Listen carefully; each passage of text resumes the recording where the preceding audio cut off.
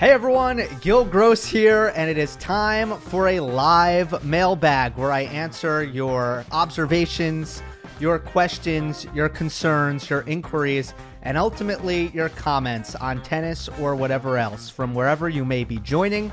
I appreciate you guys for doing so. Of course, the replay will be up on YouTube if you are not watching live, and on podcast platforms. About 48 hours ago, I posted in the YouTube community tab where you left your comments. I will be beginning by answering those, and then I will get to the live chat. So if you leave me comments in the live chat, I will probably get to them later on. So save them, keep them in mind, store them. And hello, everyone. As I watch the live chat, everything looking good. The season starts tomorrow. Very exciting. I'll be doing the late shifts for ATP Cup on Tennis Channel. So if you stay up really, really late for me or with me rather in the US, you will hear me hosting. So looking forward to that. I'm going to be watching a lot of the tennis. Let's get to our first comment. It is from Angelos, member Angelos. I have started a membership program, and I'll take extra care to get to member comments.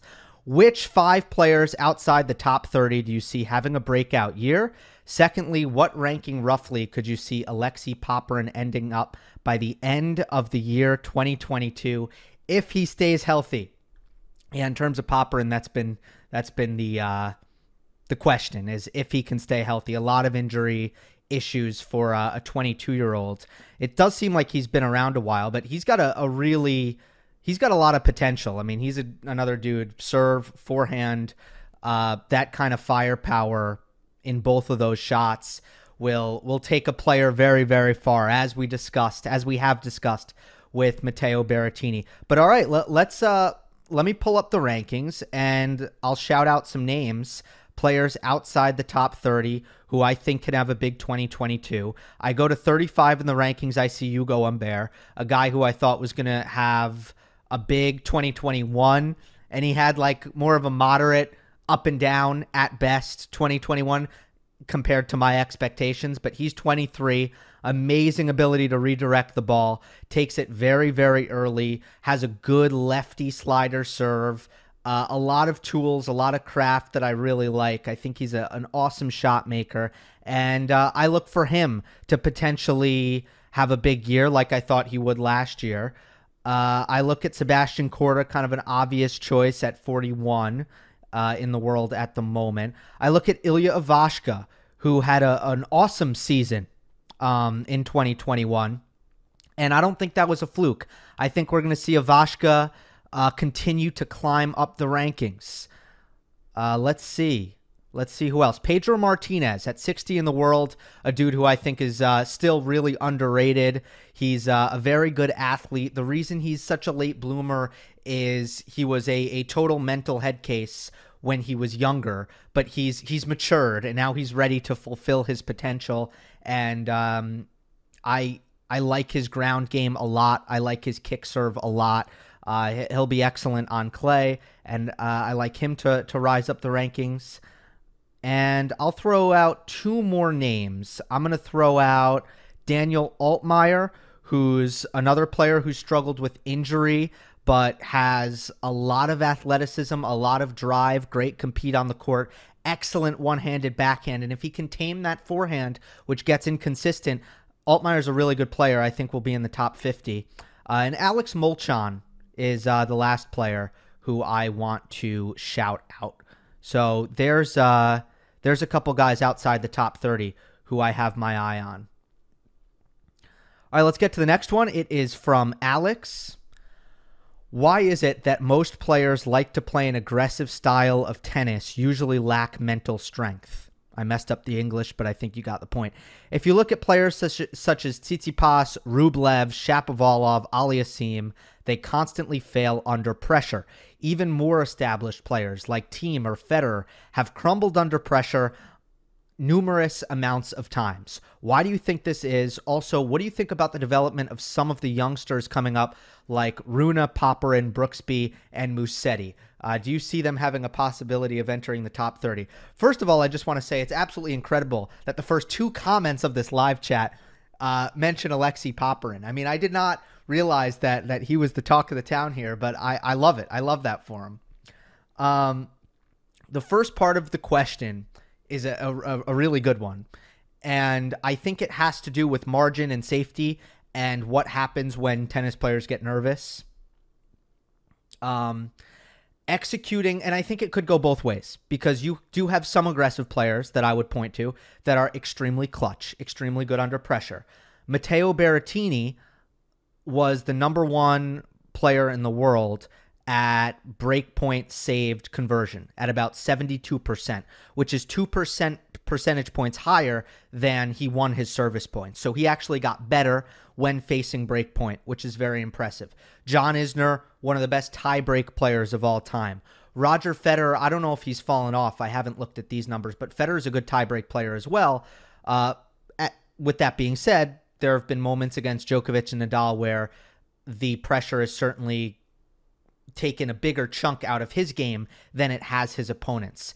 And in the case of like an Isner and a Berrettini, I think, or a Pete Sampras, one of the most clutch players of all time, who is an aggressive player. When you have a weapon that you are absolutely supremely confident in to no end, and it's a very simple weapon that there's really no decision making, you're easily able to deploy it like a big first serve, I think that helps under pressure. John Isner, it doesn't matter what the situation is, he's always going to feel good about his first serve. Same with Berrettini, same with Pete. Pete's going to come forward. He's going to serve volley. There's not going to be any questioning or second guessing. That's just what he's going to do. Berrettini and Isner, they're going to go after their forehands off of that first shot. So when you have a clear game plan, I think that helps under pressure. But I also think it helps to be able to deploy margin and safety. Couple of reasons. First of all, if you're tight, and perhaps you're not really feeling loose enough to hit the higher difficulty shots, to go down the line, to hit close to the line, to inject pace. When you're tight, all of those things are harder. But if you're looking at a Djokovic or a Nadal, especially in their athletic primes, they're going to be able to go cross-court, trade, safety, outlast, be more consistent, be patient. These things are things that they're able to execute even when they're tight. And I talked about that a lot when Djokovic was at Wimbledon. And I think he was tight against Denis Shapovalov. I think he was tight against Matteo Berrettini. And he was able to win both matches. Why? Because even though he was tight, he wasn't making a lot of errors. And I think with the players you just named, Tsitsipas, Federer, Rublev, Shapovalov, Aliassime, when they're tight, they're going to bleed errors, generally speaking. Some of those guys more than others, but if we want to put them into one box. And that's why I think they are more likely to succumb to the pressure. So good question, and that's my answer. The youngsters coming up, Rune, I like Rune. I think he's a good player. A lot of pop off both wings. Excellent forehand. Good athlete. Competes hard. He's good. Brooksby, I've made a video about Brooksby. I'm very high on him. He reminds me a lot of Andy Murray. He's smart. He's savvy. He makes so few errors. He applies a lot of pressure even when he's not hitting winners. And I think that's hard to see. But with the way he changes direction, the way he uses drop shots, the way he hits with depth, which is a huge one with him, I think he applies a lot of pressure that people don't see. And Musetti's super talented, a great ball striker, and he needs to figure it out mentally. He had a tough season, a really tough season, but I do think he'll figure it out. And hopefully sooner than later.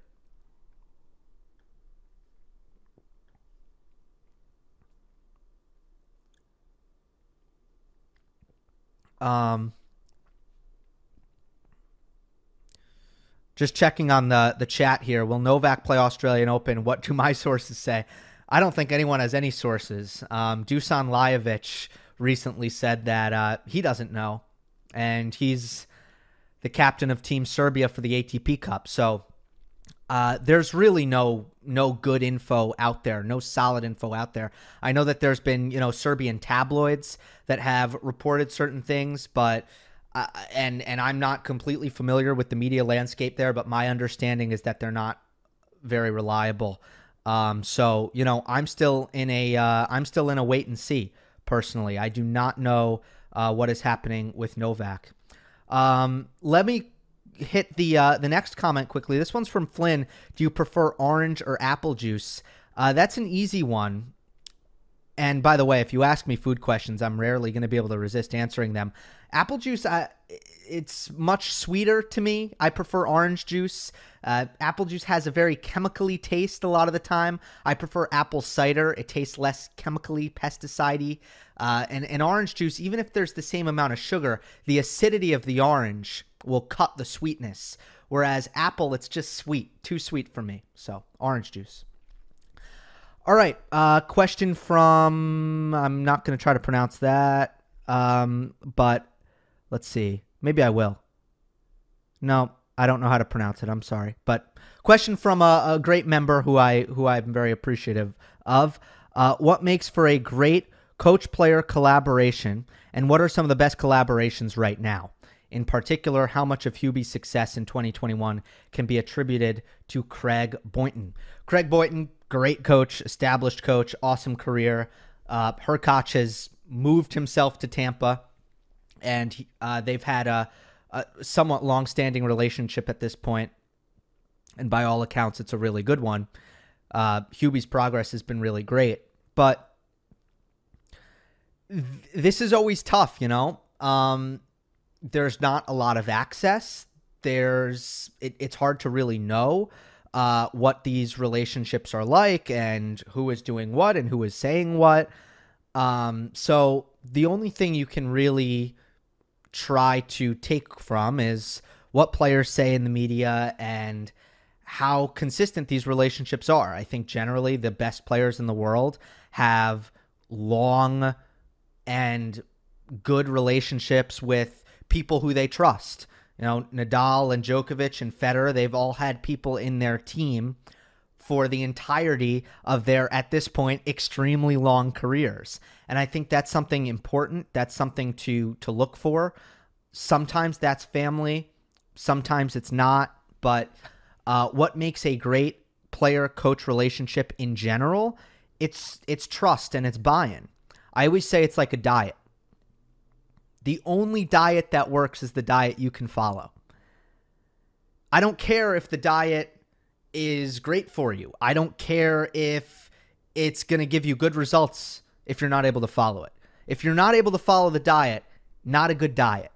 And coaches ask their players of certain things, certain behaviors, certain conduct, certain drills, certain game planning.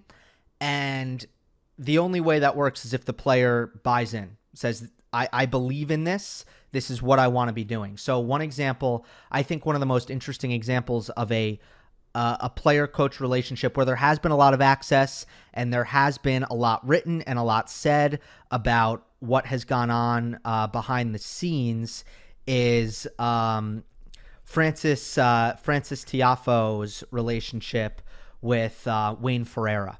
And Wayne Ferreira just trying to improve his focus on the court. Tennis matches are long. They could be 2 to 5 hours long. And if you're off in La La Land for 10 minutes, it's a problem. And that's part of the challenge of this sport. Well, Wayne Ferreira looked at Francis and was like, we need to get better at focusing. So here's what we're going to do. When you're doing fitness, no music. No music, because on the court, you don't have any music. So you need to focus on your fitness and no more listening to music. And when you get a massage, when you're doing recovery, when you're stretching, no cell phone. These are things that Ferreira has put in place. A lot of players would probably say, no, F you, this sucks. So you need the buy-in there. And clearly, Francis, to his credit, has bought in. So, the credit goes both ways. All right, question from Nathan Roman. This is, of course, hitting on the all-important Djokovic Australia question.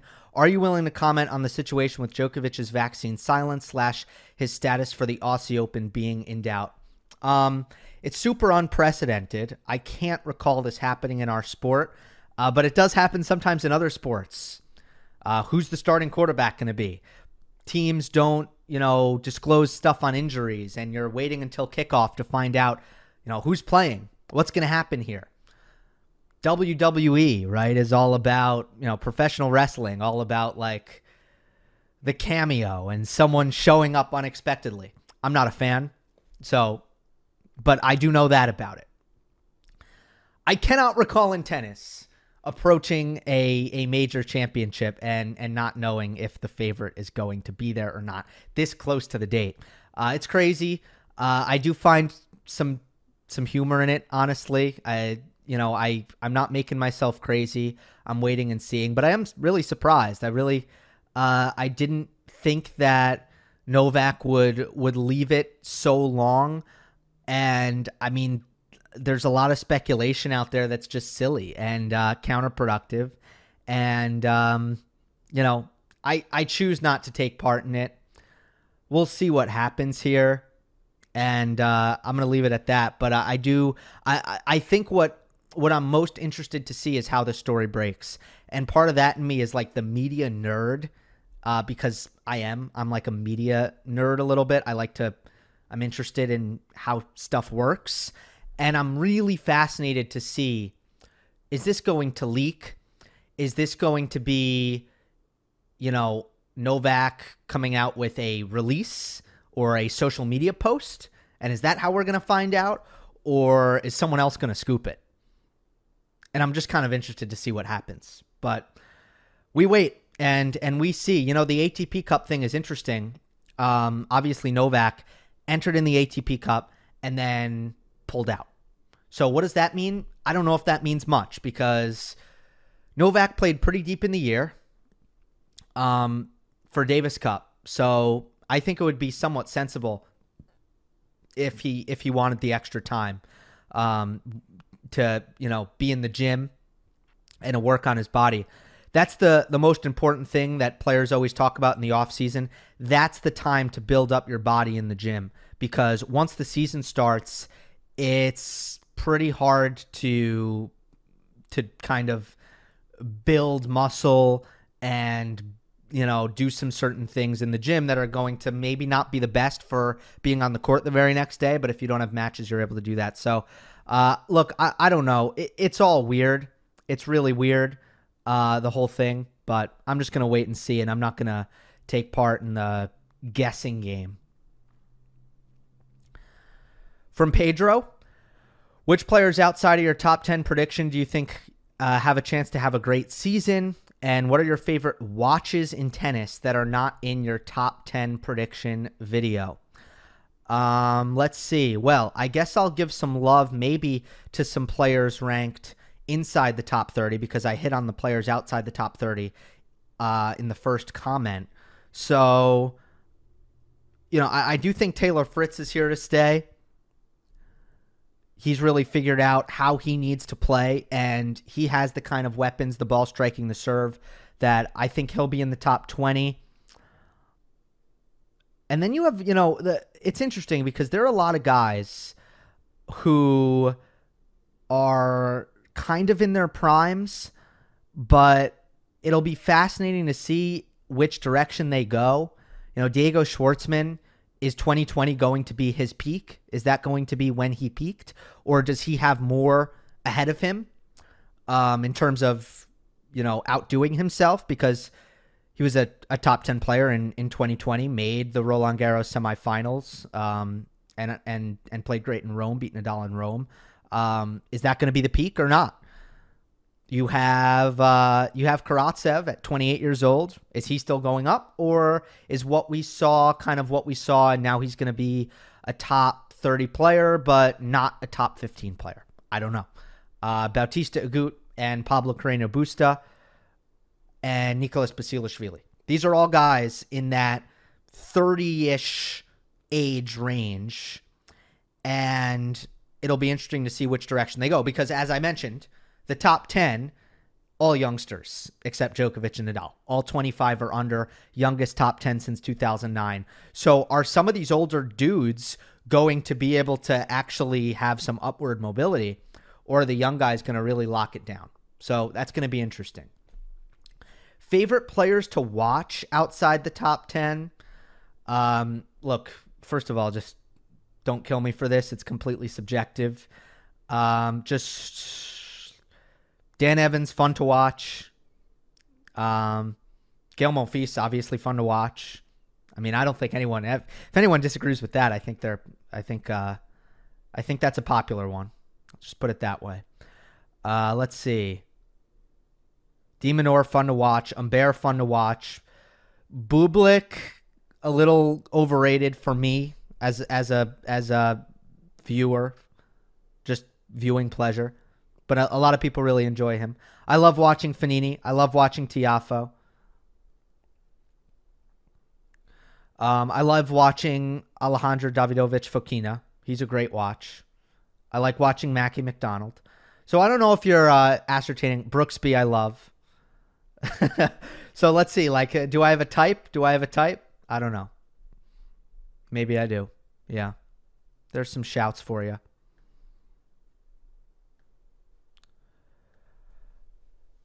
Next one from Niklas von Schantz. How many Grand Slam titles will players born in the 90s end up winning? Right now they have 2, Thiem and Medvedev. For context, players born in the 80s have 74. Players born in the 70s have 42. And players born in the 60s have 33. The mean of any given decade is 40. And right now the 90s have 2. Man, I mean, I wanted to include this comment because it's interesting and it's pretty cool. And I feel pretty ill-equipped to try to figure that out, as far as a prediction goes. But hey, point taken, a whole lot less than any other decade, right? A whole lot less. I think that's clear already because if you think about it, a lot of these Grand Slam contenders at the moment, I would say in 2022, and I'm going to use the word contender very loosely here, okay? Medvedev, Zverev, Tsitsipas, Rublev, Berrettini, Hurkacz. Again, I'm using contender very loosely. Those are all 90s guys, I believe. They're like 25. They don't have that much time. Like half the decade is pretty much half the 90s window is almost gone. I mean, it's going to be a lot less. That's all I have to say. So great comment there because, very, very, very, very much less. And that's what, that's the big 3 effect. I don't think there's any arguing that. Shockwave Zero. From Zverev's generation to Alcaraz, who are the top 3 in terms of maturity on the court? Or who do you think will mature mentally first? I bring this up because Djokovic and Federer have both mentioned that as a key to them really figuring things out. And Nadal had it right away. Yeah, maturity is important. I think that Jannik Sinner really sticks out in that regard. And I think Alcaraz already, and I would maybe like to see a little bit more from him, but I think he sticks out in that regard. And, the generation, the original, the OG next gen, they're not very mature. Zverev has had some issues with maturity. There's no doubt about that. And some of his coaches have cited that as issues. Medvedev on court lacks maturity. There's no doubt about that. Tsitsipas definitely lacks some of that maturity. Rublev doesn't have that maturity. So, you do lack that in that crop of players. But I would say Casper Ruud would round out my 3. I think Ruud, Sinner, and Felix. Felix also stands out as very mature. Um, you know, some of this you can get from like their upbringing. Christian Ruud was obviously, and Casper's father, a top professional, and raised Casper in a way that was incredibly measured, right? Rafa learned from his cousin who played for FC Barcelona and saw this is how a professional athlete acts. And that's not a knock on any of the guys who are less mature, because this is life. You know, everyone has strengths and weaknesses. So I don't really want to knock them either, but is Sinner wise beyond his years? Is Alcaraz wise beyond his years with the way they conduct themselves off court and also, on court, both with on court demeanor and their off court relationships? You know, Juan Carlos Ferrero, established coach, could be anywhere else, takes Carlos under his wing. Piatti, one of the best coaches that the game has seen, has taken Sinner under his wing. Tony Nadal is coaching Felix. Tony Nadal does not need to coach anyone. Tony Nadal is absolutely fine.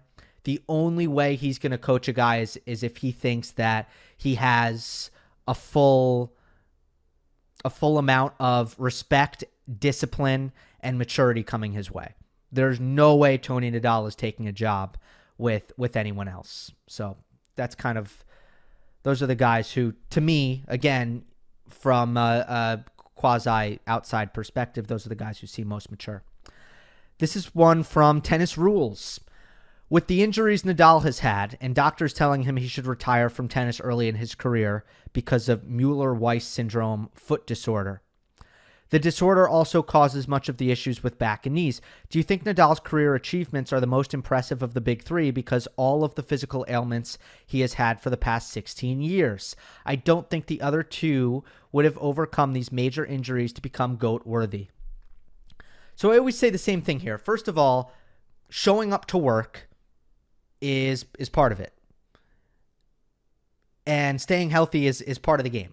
So people ask me, in fact, my Alex Gruskin asked me the other day, would you rather have Del Potro's career or Dominic Thiem's career?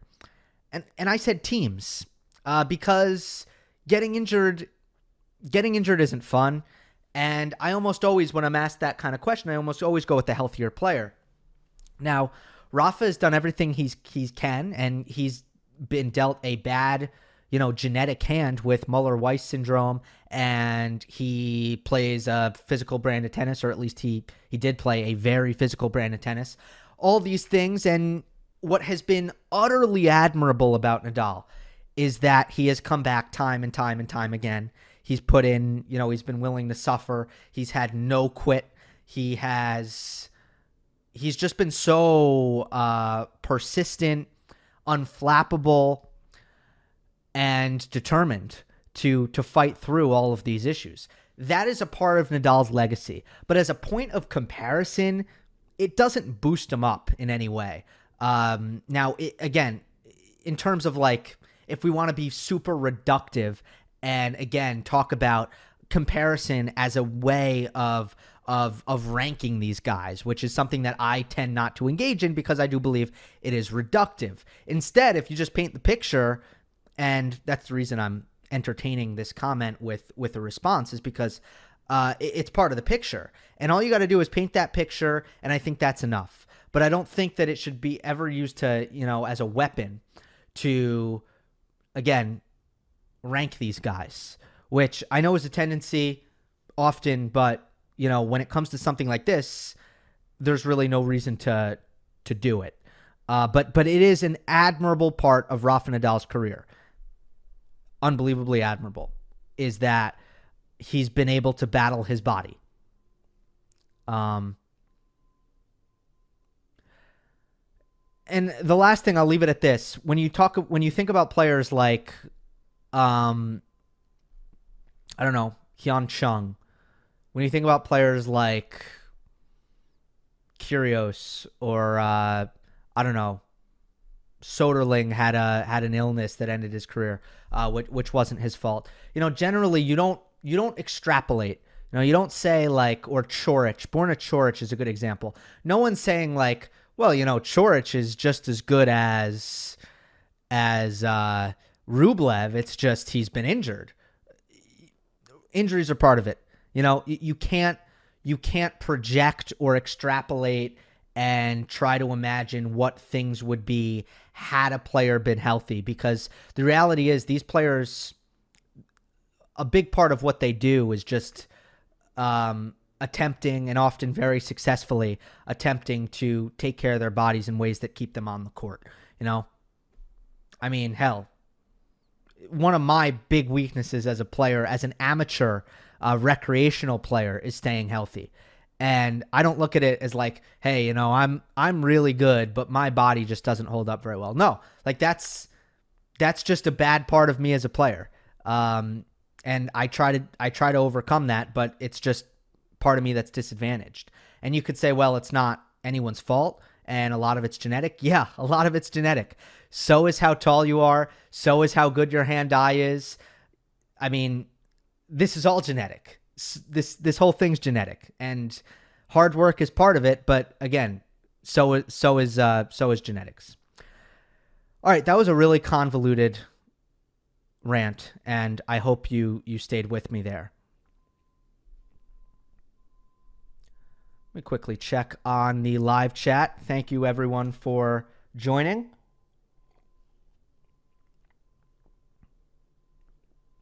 So I was surprised as we get ready for ATP Cup. Not a lot of comments about it at all. Not a lot of comments. So I'll roll with that. I just found that interesting. I will be curious once I get to the live chat. How much do you guys like this event? Are you looking forward to it? IDC, do you think that Novak cares about any other tournaments other than Grand Slams and Olympics nowadays? How many tournaments is he going to play next year? My answer to that one is, I mean, he might care a little bit, but obviously slams are the priorities. What do you think about the length of the preseason this year? Is this an adequate period of time to rest and prepare if you play both Davis Cup finals at the end of the year and then ATP Cup at the beginning? No, I think it's utterly inadequate, and I haven't heard any player say that the offseason is long enough. I haven't heard that. And I'm conflicted. There's a lot of different kind of factors at play there. It's not as simple as black and white, cut and dry, season is too long. I think it's a more complicated issue than that. But do these players have enough time to rest and prepare? No, definitely not. Do you think ATP is doing enough when it comes to Zverev's allegations? This is one where, I do want to wait until they finish their investigation, and then we'll see what comes of it. The one thing that I thought was weird about what the ATP did is they limited the scope of the investigation. They are only investigating events that occurred during, I think it was, I'm fuzzy now. This was like 5 months ago, but during one event, and the allegations span from the U.S. Open all the way through Shanghai in the end of the year. So that's the one thing that I will say right now that absolutely puzzled me, is they limited the scope to a very finite time period, and that was just like a weird eyebrow raiser. And then the second thing is, obviously they did not hire. If any organization is very serious about an investigation, they want to, you hire an independent firm. But let me wait until the findings come out. And I don't think that the ATP should be judged in any way pro or against in terms of the investigation itself until the findings are released. And then once the findings are released, we'll see what they consist of, and then we'll make a judgment on how thorough was the investigation, and, does it seem like there's some sort of closure here, which is what I want personally as an onlooker. I want closure to the situation, and I think that would be a relief to everyone. I guess the last thing I'll throw out there is Ben Rothenberg did recently reach out to Alya, and Alya told Ben that the ATP hadn't yet reached out to her, and that was 3 months after they announced that they were beginning an investigation. I mean, that's really bizarre to me. Obviously, Alya as the subject or the alleged victim should be the principal point of contact for any sort of investigation, but maybe it's just slow. So again, let's see what they come up with. Mike Nee says, sometimes we criticize players when they don't perform as good in slams as they do in best of 3, but what players do you think play better in best of 5 than best of 3? I think there are 2 examples. There are players whose fitness give them an edge and an advantage in long matches. The guy who comes to mind is Marton Fucsovics. I've often selected him as a dark horse in majors. He has often proven me correct throughout the years. So Fucsovics just extremely fit. So loves that marathon, loves that best of 5. There are also guys like Stan Wawrinka, who just likes to play, I think, big stadiums, bright lights, high stakes, makes him better, really gets him going. He responds well to it. And that's a player whose Masters 1000s titles certainly don't live up to his results in majors. His results in majors are better. Moving on to a comment from Nils. Casper Ruud 2022 predictions. 1 year ago, I asked you whether you thought he could ever win RG, and you answered a clear no. Is the answer still no? I would be surprised, and I mean, maybe, right? I say things all the time, but I wonder if did you put some sort of like timestamp on it? Because I couldn't see myself saying no to this if it was like, will he ever? I could much rather see myself, I could see myself saying no if it was like, can he win in the next 2 years or 2023? But maybe I did say no. I don't know. Whatever I said, I would probably disagree now with many of the things I said because I'm quite high on Casper Ruud's development, especially on clay. I did not know that his serve would ever get as good as it got in 2021 or not. Yeah, that has been a really positive development. I think athletically and in terms of his quickness, he has developed really nicely, a little bit better than I expected. He does just need to improve his confidence. I think that's the main thing. And can he ever win RG? Yeah, I would change my answer. I think he could definitely win Roland Garros. I think he definitely has the skills to do that. Most of his issues in his game right now are obviously hidden by the clay. He's one of the guys who is a two-hander but still struggles with the backhand defense and the backhand return, something that we see much more often from the one-handers like Tsitsipas or Shapovalov. Ruud has those same issues, only he has a two-hander.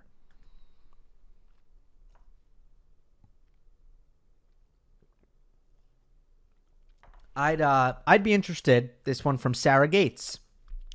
I'd be interested in deeper analysis on player matchups. For example, why can Rublev never beat Zverev? Or what type of player do you think each of the big three struggle with most and why, aside from each other? In addition, I'm curious as to the chance that Medvedev might experience a team-esque post-maiden slam slump. What have you seen that tells you this will or won't happen? Love your analysis, by the way. Thank you. All right. Why does Rublev not beat Zverev? Well, all you got to do is look at what Rublev does to players, why players find it difficult to play Rublev. And a lot of that has to do with being rushed. Rublev taking the ball very early, hitting it very hard. And players feel like they don't have a lot of time. Well, Zverev has unbelievable pace absorption. He is a counter puncher. He likes the ball coming in fast and hard. He is not easily rushed. He enjoys defending. And so basically what Rublev does just doesn't really bother Zverev. Another thing is Rublev directionally directs most of his attack into the righty backhand corner. His inside-out forehand, his down-the-line forehand. These are his finishing shots. Much more so than his backhand down the line, for example. Or if they're not his finishing shots, it's how he directs his offense. So I would say I did do a Monday Match analysis where I go into a lot of depth on that topic. It's called the Andrei Rublev offense. So you can take a look at that if you're more interested in Rublev, how he beats guys, and why Medvedev, Zverev, and Djokovic, they're all going to be terrible matchups for Rublev. Rublev does much better against guys who he can rush, and especially on the backhand side. So Tsitsipas would be one of those guys. You can rush him on the backhand. Berrettini, you can attack his backhand. Players like that, Rublev does much better against. Medvedev experiencing a Team-esque post-Maiden Slam slump. Everyone is different mentally. Everyone responds and reacts differently. But I think there's a couple of factors at play. I haven't seen that Medvedev is satisfied at all. I haven't seen that Medvedev has any interest in being kind of a one slam guy. Not to say that Team wanted to be that guy or wants to be that guy. Obviously, he doesn't. But the difference between Team and Medvedev is I think Team, for the vast majority of his career, felt that there was a outside chance that he could ever win a major. I mean, he was 27 years old before he really became a top contender, and he cashed in on it. But for Medvedev, it's pretty different because by the time Medvedev was 22, summer of 2019, suddenly, he's the best player in the world for 3 months out of the season, and he's 22 years old. So at that point, it's like, okay, I'm a dude. I'm a guy. And I think for Team, it's a little bit of a different career path. You're grinding and scraping and clawing and developing and developing and developing through your mid-20s, just trying to get good enough to contend.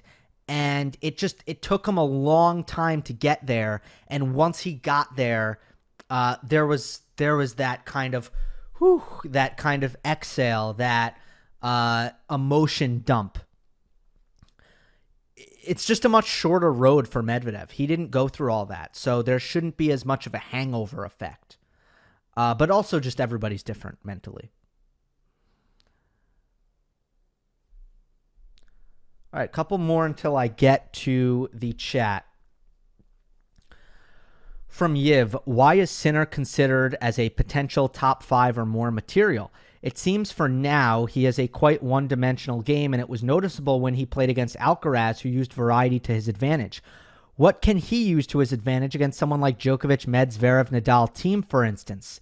Sinner is not famous for trying to adapt or change when a match isn't going his way. Don't want to take mentality into consideration because Sinner hasn't had that kind of pressure yet. Most of the times when he plays big names, he is an underdog, and in fact, his one main final in Miami, he lost quite easily. Didn't play well, by the way. I wonder what I am missing here. Experience can give you a lot, but it's not always about that, as it was shown in his match against Alcaraz when Sinner was the experienced one. Yeah, there is some criticism that I've seen coming Sinner his way about being one-dimensional. I think the one thing to consider is his net game has gotten a lot better already, and he's just improving so fast. That's the one thing that sticks out about Sinner is how quickly he's gotten better, and what a late bloomer he was, and what a rapid rise up the rankings he's had. It would just be hard to ignore all of that stuff. Now, I do see what you're saying about some variety lacking. That can cap a player. There can be limits on on how good a player can get if they're lacking those multi-dimensional tools. But you can also be a top 5 player, I think, without having this vast toolbox, this massive array. If you have a really good mental, and Sinner hasn't proven that he has a bulletproof mental in every area, but in some areas he has. If you have a great mental, if you have just unbelievable ball striking off the ground, if you are a fantastic athlete, if you have an average to above average serve, and if you have a backhand like that, which is just special, and you're just gaining advantages in those backhand to backhand patterns versus almost everyone, and your forehand is a bazooka. I mean, it's really just the pace and the way the ball comes off of his racket is different. If you have all those things, you can get pretty good without being someone, again, who has this vast array and this vast toolbox. But is he going to hit a point at the 1% where he could rub against some guys who are giving him extra resistance because they have more options? Yes, that could happen. Then you go back to his age and you just have to give him time. When things start stagnating, I think then it's okay to maybe levy some of this concern and this criticism his way. But right now, he's getting so much better in a lot of areas so quickly that I think you just have to give him a little bit of time. From Kalis, or Kailas. I think it's Kailas or Kailash. You like referencing if a player has a top 5 skill set in your reviews. What's your top 5 serve standing among the top guys, but exclude Isner and Karlovic in modern tennis? Great channel. Thank you. Top 5 serves off the top of my head. Berrettini, Medvedev, Zverev. I would say I'm going to leave Bublik out, actually.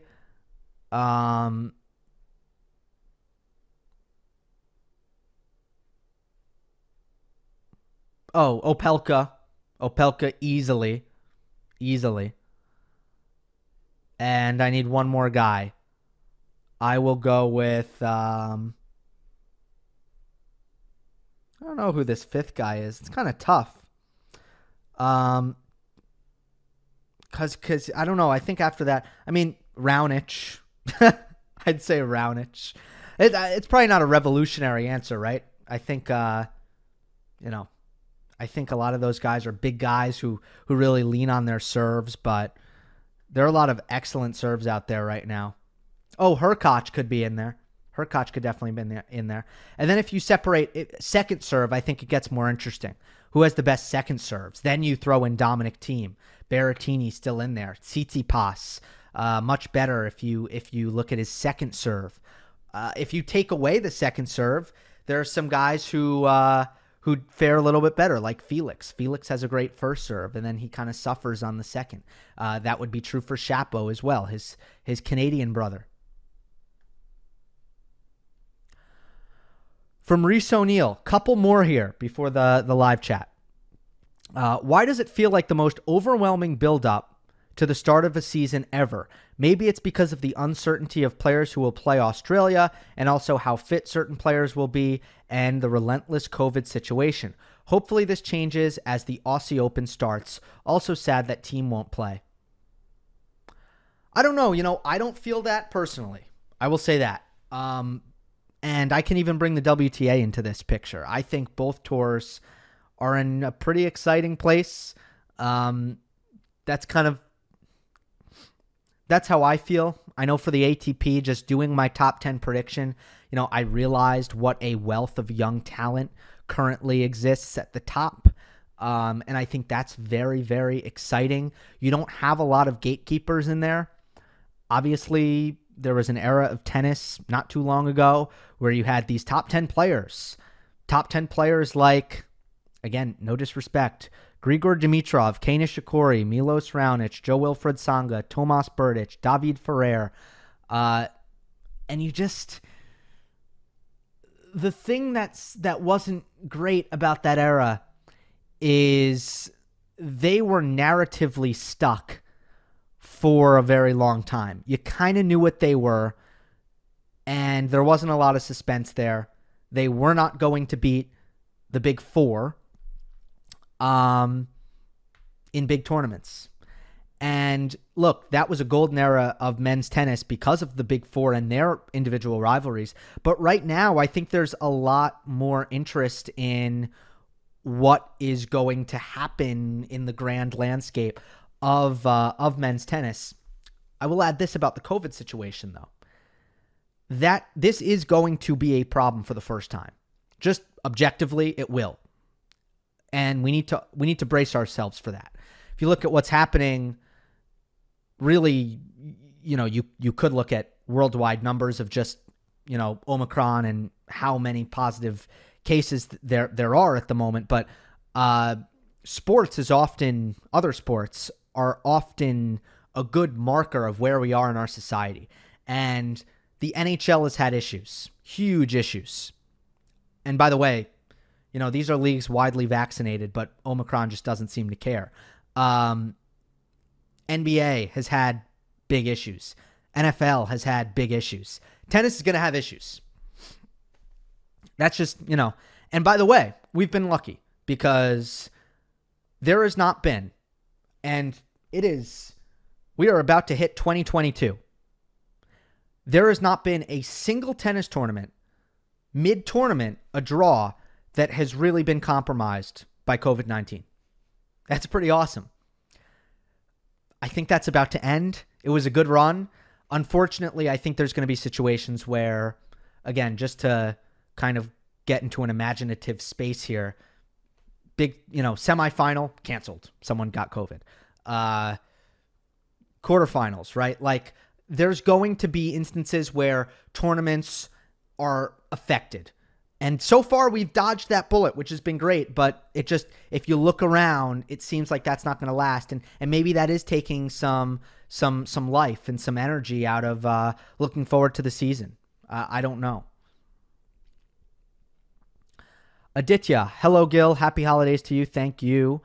Which American do you think could have a stellar 2022? There are 6 U.S. players in the top 50, but none in the top 20.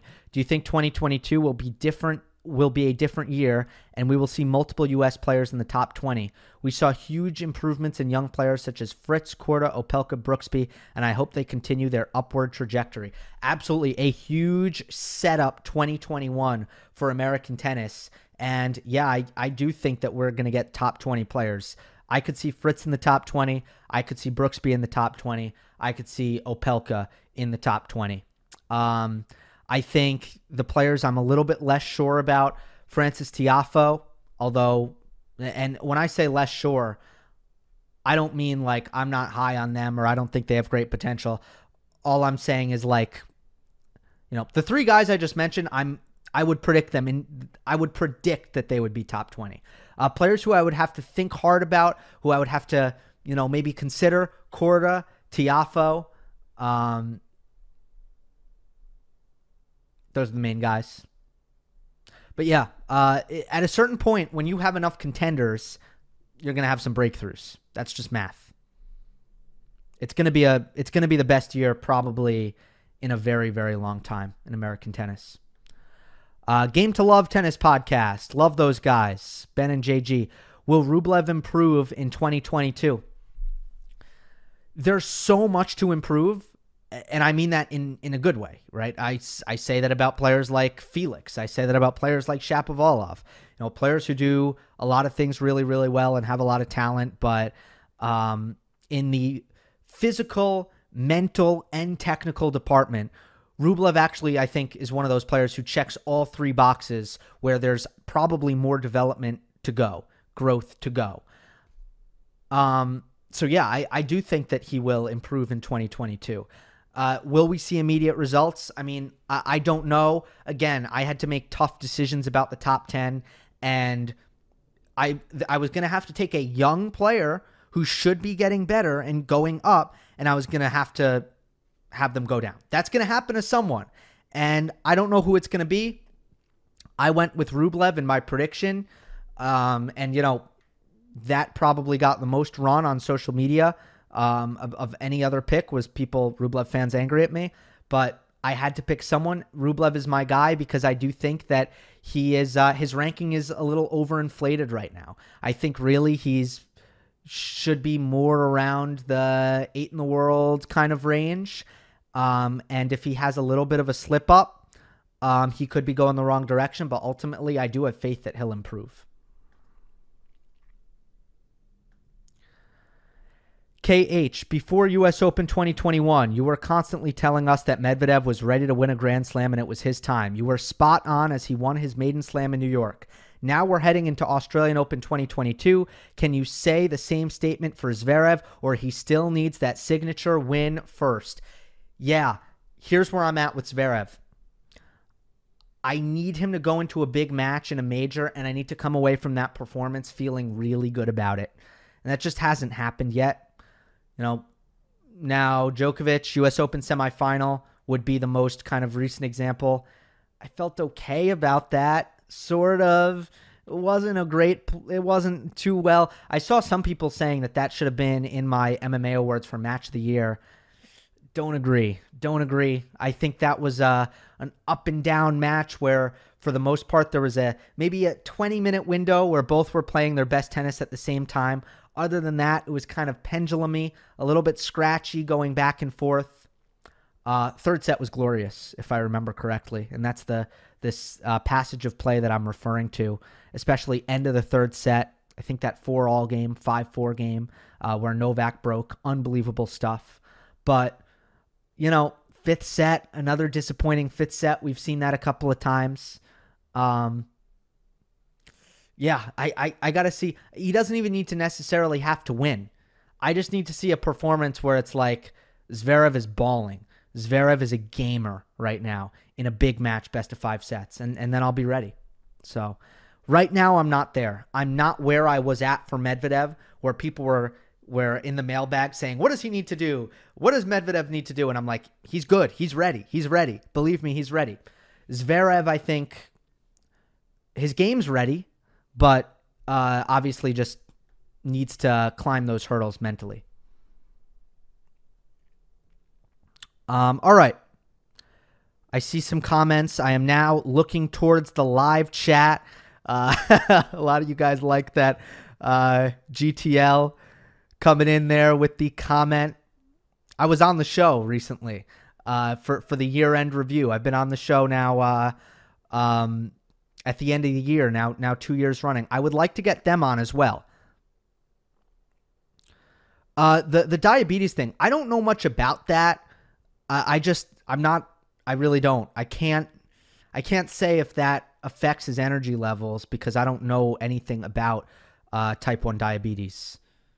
I know. Yeah, sorry.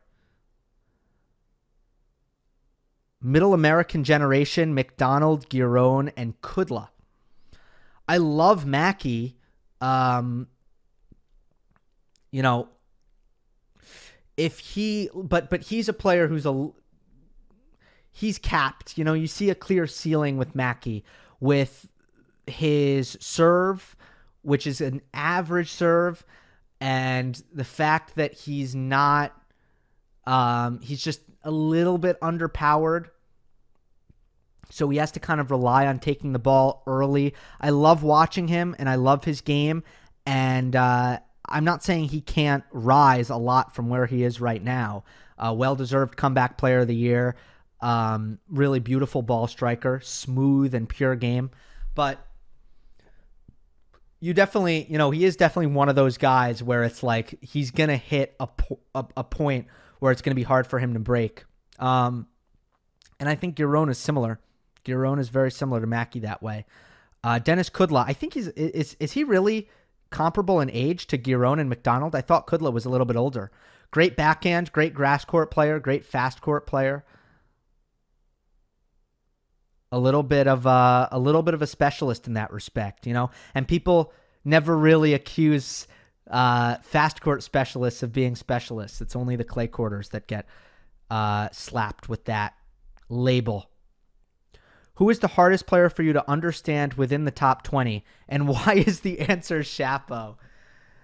Shapo, in a way, is hard for me to understand, but in another way is very easy to understand. Because, when he's playing well and when he's playing not well, it's pretty obvious some of the common denominators: patience, margin, footwork. Now, the one thing that is super hard to understand is just the mentality. And again, this is the drum that I've been beating, is Shapo was so content with making the Wimbledon semifinal that his competitiveness just dropped off, and his focus and his motivation. And that's just bizarre to me. I did not see that coming. I just, super strange. So that is hard to understand. Will Nole start winning rallies again over 10 shots against the best? He probably just needs to pick his spots. You know, I think the match that I just referenced a couple minutes ago against Zverev in the U.S. Open semifinal, that's a good example of when Djokovic needed to dig in and win some long rallies. He was able to do it. It's just about doing it for, 4 hours. Those days are over. But he has other skills that he's not going to need to do that. It's just about picking his spots there. Yeah. ATP Cup prediction. I would go for Germany. Let's see. So Germany has Zverev, Struff, Yannick Hoffman, and a good doubles team in Kevin Kravitz and Tim Puetz. Yeah, I'm looking to my right. I have a roster right here, guys. I would not go with Germany. I would go with Italy. They have Berrettini in center. They're the only team with 2 top 10 players. There is Lorenzo Sonego, top 30 player, to as kind of their third singles guy who they may or may not need. Might be a good doubles player also. Bolelli, though, is their doubles specialist. It's a nice doubles specialist. But I kind of like the makeup of Italy. Canada, no. I'm not loving Canada, but they should do better than they did last year. They went 0-2 last year. One thing is Group A and Group D are the 2 teams in the top half, and it's wide open. I mean, you have Serbia and Spain without Nadal and Djokovic, and they were going to be the favorites, obviously. But without Nadal and Djokovic, I mean, they're good teams, but they're not awesome teams. And then you have Norway, Chile, Poland, Greece, Georgia, and Argentina. I mean, none of these teams are stacked. And one of those teams are going to make the final. The bottom half, Group B and Group C, have most of the good teams here. Interestingly enough. So it's a very lopsided situation, interestingly. Do you think ATP should collaborate with Netflix like F1 did? I'm a huge fan of Drive to Survive. I enjoyed that series a lot. Who is calling me? 11:03. Hold on, guys. Call from the doctor, I guess, to confirm my appointment, but that's not happening for another hour and a half. So, I'm going to give a 10-minute warning, though. Do you think ATP should collaborate with Netflix for a doc? Yeah, I'm a huge fan of Drive to Survive. I enjoyed the series immensely, and I would love tennis to be able to pull something like that together, or just take the principles from it. Now, that takes a lot of investment.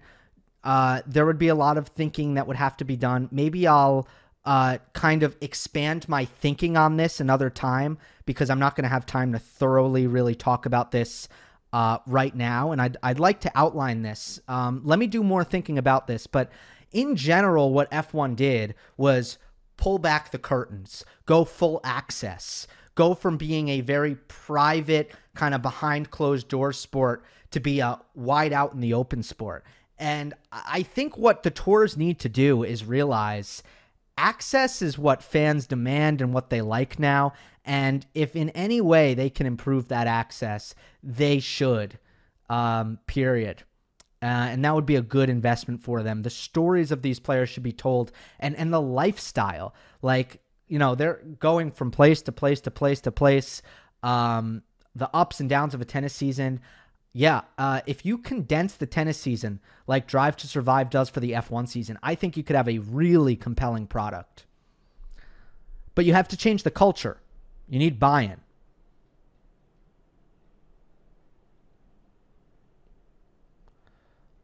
All right.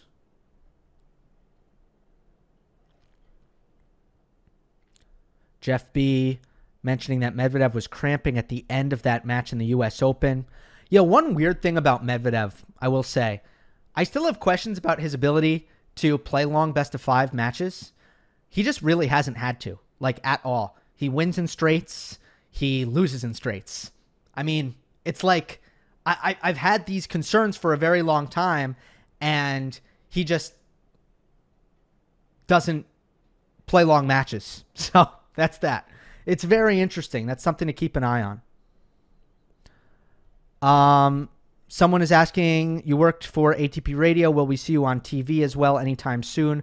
Well, technically, and I know I was on ATP Radio, but technically I was working for the U.S. Open. So I haven't... ATP Radio, by the way, is no longer. They've shut down, unfortunately. That's a big loss. I hope that someone comes in their place and fills that void to give tennis fans an audio product. But ATP Radio is shut down. As far as TV, I work for Tennis Channel. I'm not. I can do other things as well, but right now that's how to watch me. If you're out of the United States, yeah. Now U.S. Open Radio will still be around, so that's not going anywhere. So U.S. Open time, you can listen to me that way.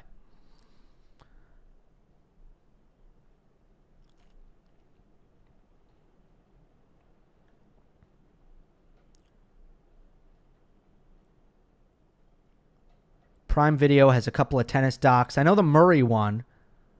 I don't know. I don't know other than that. No problem. You can make friends on the live in the chat. I'm going to answer two more here. Two more. Do you give healthy team or Tsitsipas a higher chance to win RG this year? A healthy team. Obviously, I'm assuming mentally healthy as well as physically healthy. And that goes both ways. But yeah, team. Team a little bit more developed around the edges. A little bit more. But it's close. I mean, I certainly, it's a thinker. It's not an easy question. Credit to Tsitsipas there. Yeah, Loki points out that Medvedev played that 5-setter against Nadal in the U.S. Open final, and he almost pulled it off. It's true. Yep. And he looked pretty good there. That was a long time ago. Very long time ago. I'd love to see it again, is all I'm saying.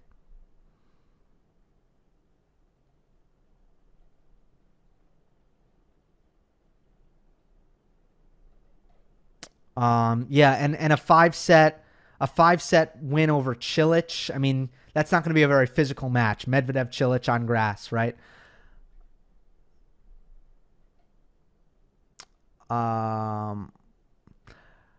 Gil, I'm a huge Rafa fan. I think in the last 2 years, Rafa is only winning matches dominating, and he almost always loses tight, long matches. Have you thought about this?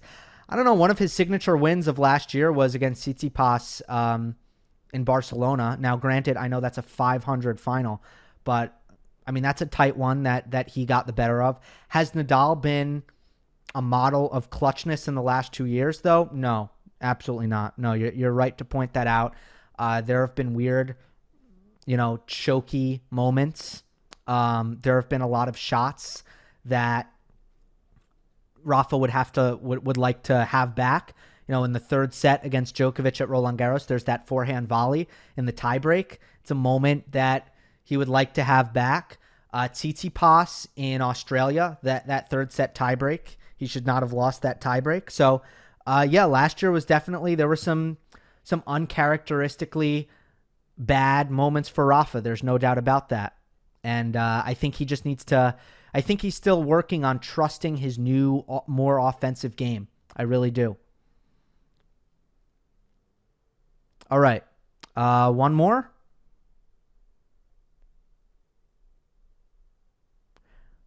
Yeah, my thing with Medvedev is he loses in straights a lot, right?